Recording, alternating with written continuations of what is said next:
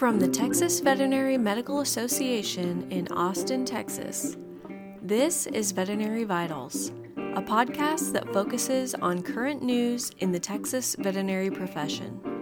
I'm your host, Audria Wood.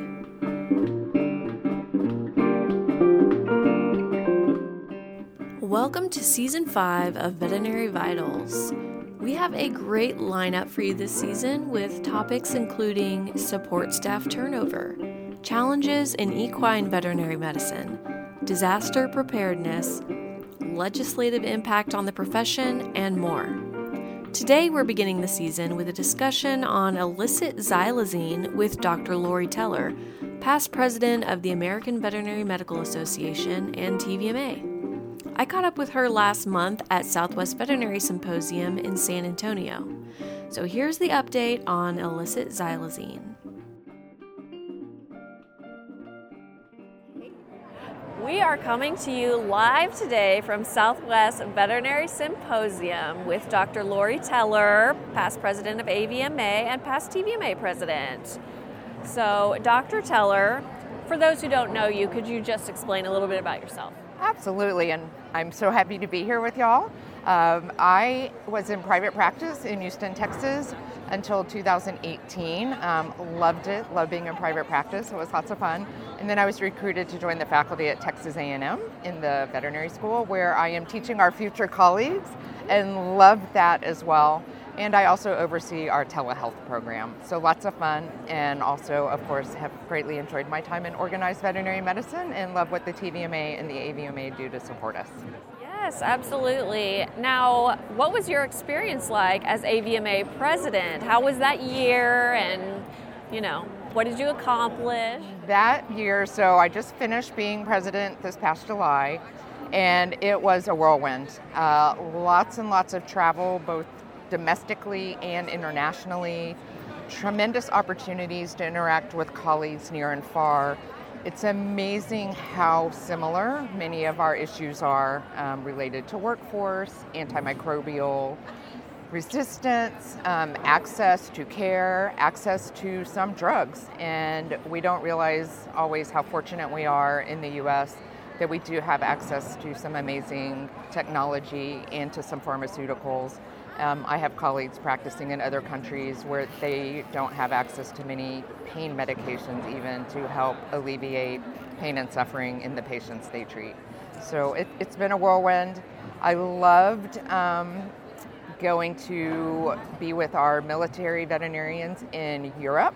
That was fascinating, an amazing week spending with them, learning from them.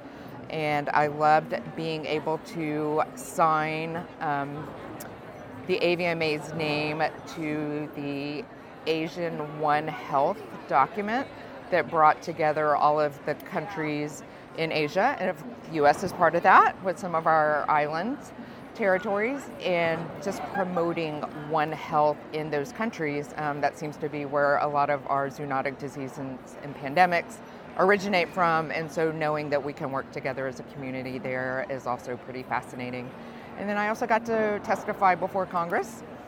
Lots of fun. Most veterinarians don't regularly think of ADUFA and AgDUFA, but those are the pieces of legislation that essentially allow us to have medications to prescribe. They take care of the user fees to get drugs approved, and whenever we can get drugs approved efficiently, then we get to use them. And of course, that's pretty important for what we do every day. Yes, absolutely. Well, that's wonderful. You were all over the place. I was seeing so many articles and posts about you, and that was very exciting for us at TVMA since you were our president as well. So we're like, yay, go Dr. Teller. Well, I've heard a lot of talk about Xylazine lately. In the veterinary profession. What is the deal with Xylazine? What's the issue? Yeah, so speaking of how organized veterinary medical associations are working to help protect our profession and the animals we take care of, Xylazine is an essential drug for so many segments of our profession, including particularly cattle, but also horses, wildlife, lab animal work as well. And what has happened recently is illicit xylazine is being cut into fentanyl and other illegal opiate drugs to help extend it, but it can have some really devastating consequences to people. They don't metabolize the xylazine, and if it's not fatal, it can leave them with some significant and permanent scarring and other problems. And one of the big issues with it is that it is not reversible by any of the drugs used to reverse the opioids. So Narcan will not reverse it. There is a reversal agent in veterinary medicine, but there's not one available in human medicine. And a couple of things there. First, we know that just because a drug works in one species doesn't mean that it will work in another species. But it's also takes a lot to get a drug approved on the human side. So we can't just say, well, let's take the horse reversal agent and start injecting humans with it without testing it. And so it's really, the illicit xylazine is really a major issue right now. Yes. Now, where is this diverted supply of xylazine coming from? If it's not coming from veterinarians and veterinary clinics, where is it coming from? Yeah, and that's great. And we do want to point out that the federal government does not believe that there is significant diversion from veterinary sources and veterinary supplies. Most of it, or well, almost all of it, really appears to be coming from bulk substance, xylazine, so the powder form, from overseas, specifically China.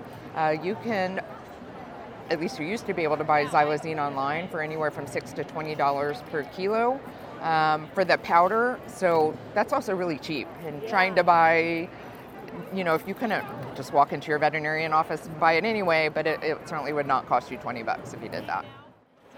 Right. Well, that's great, and I'm glad that AVMA and TVMA, lots of VMAs, are pushing this topic and saying, listen, this diverted supply is coming from somewhere, and we don't believe that it's all coming from veterinary clinics. That's very important. And so, in light of that, how are there best practices for storing xylazine in veterinary clinics to be sure that that supply is not diverted at some point? Absolutely. So definitely, like any medication of concern, it needs to be stored safely, out of reach of the public. Only your employees that would need to have access to it should have access to it.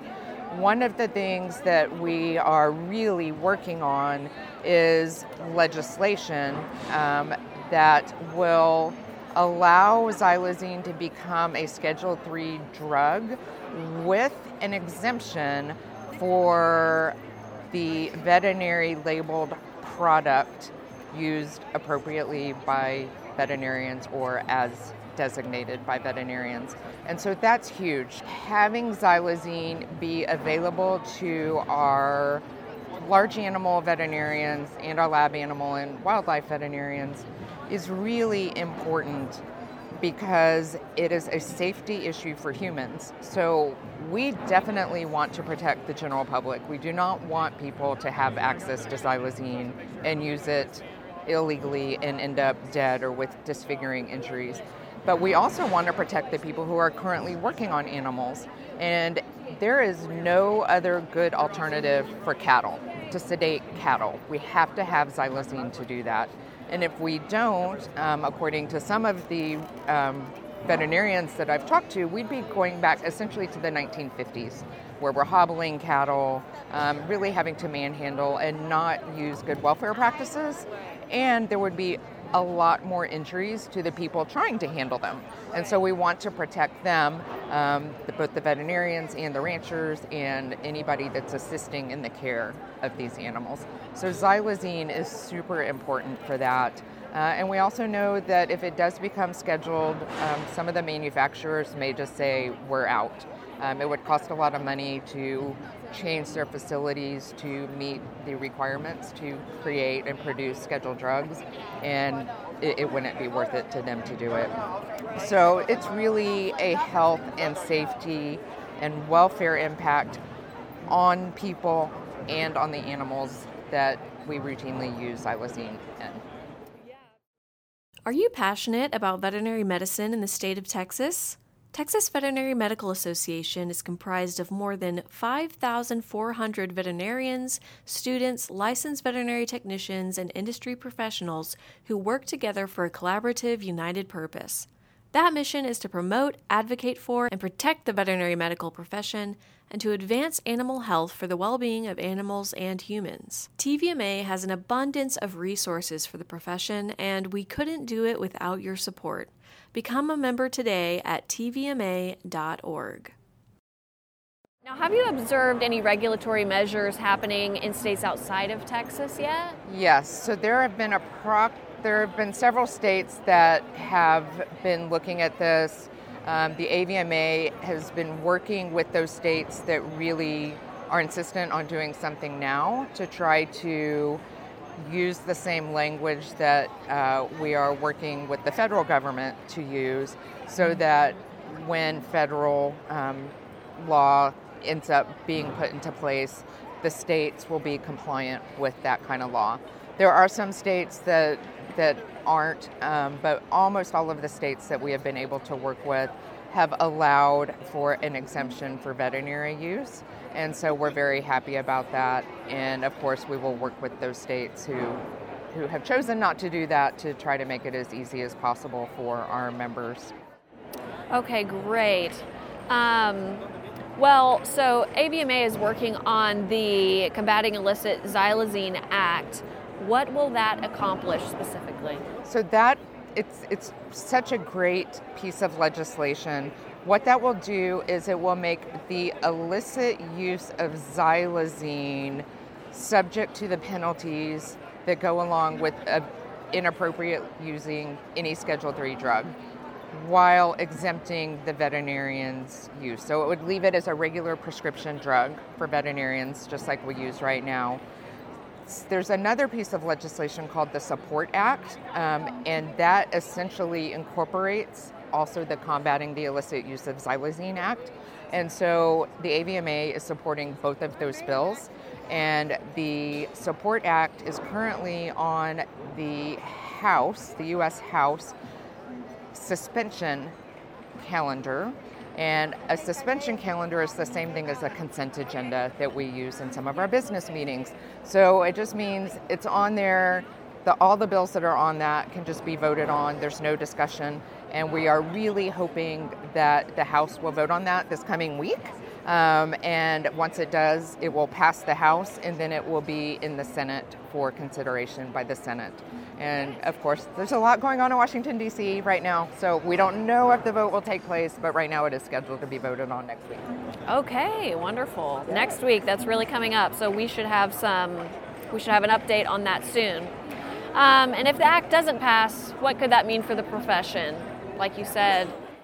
Well, so if that doesn't pass, we're where we are right now, with xylazine being what it is. But we know this is the first time that the White House or the federal government has ever labeled a drug as an emerging threat. We've seen this with diseases like COVID. COVID was an emerging threat, but this is the first time that a drug has been labeled as such.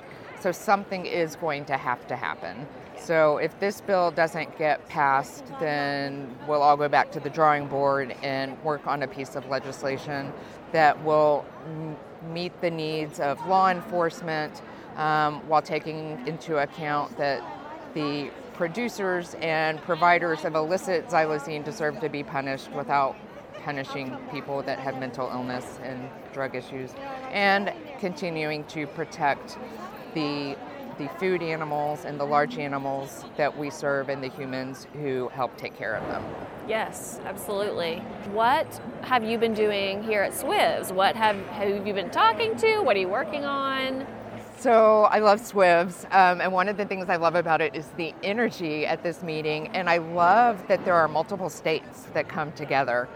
So of course, Texas and TVMA is my home, so I always love to be here and be with my people, but I also love being able to visit with the other states that are here. So I have, of course, been to the Texas VMA meetings. I have also been to the Louisiana meeting, the Oklahoma meeting, and the New Mexico meeting, and visited with leadership and members from all of those states. And of course, one of the things we've been talking about is Xylazine.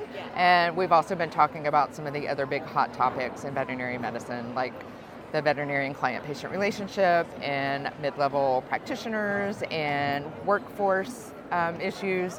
So really, there's always something to talk about. And another highlight is today I was on a panel for the TVMA Power of 10 group. So got to visit with some of our earlier career veterinarians, and that's always a lot of fun to get to meet with them and talk to them. Absolutely, and we love your support. We love having you here, having you involved. You're a great representative, and you're always coming and giving me a great interview. So appreciate that. What brings you joy in your career in veterinary medicine? What brings you joy? The relationships. So that's relationships with my clients, that's relationships with my colleagues, that's relationships with my team, and that's the relationships that I have built over many years with members of TVMA and the other organized veterinary medical associations. It's what makes being a veterinarian so special. And then, of course, the relationship with my patients, too. I mean, I am so lucky that I can walk into a room and my patient can kiss me, and that's not illegal or inappropriate. So that's always a good thing. Love that. Well, thank you so much for joining us, and I hope you have a great rest of your Swizz. You too.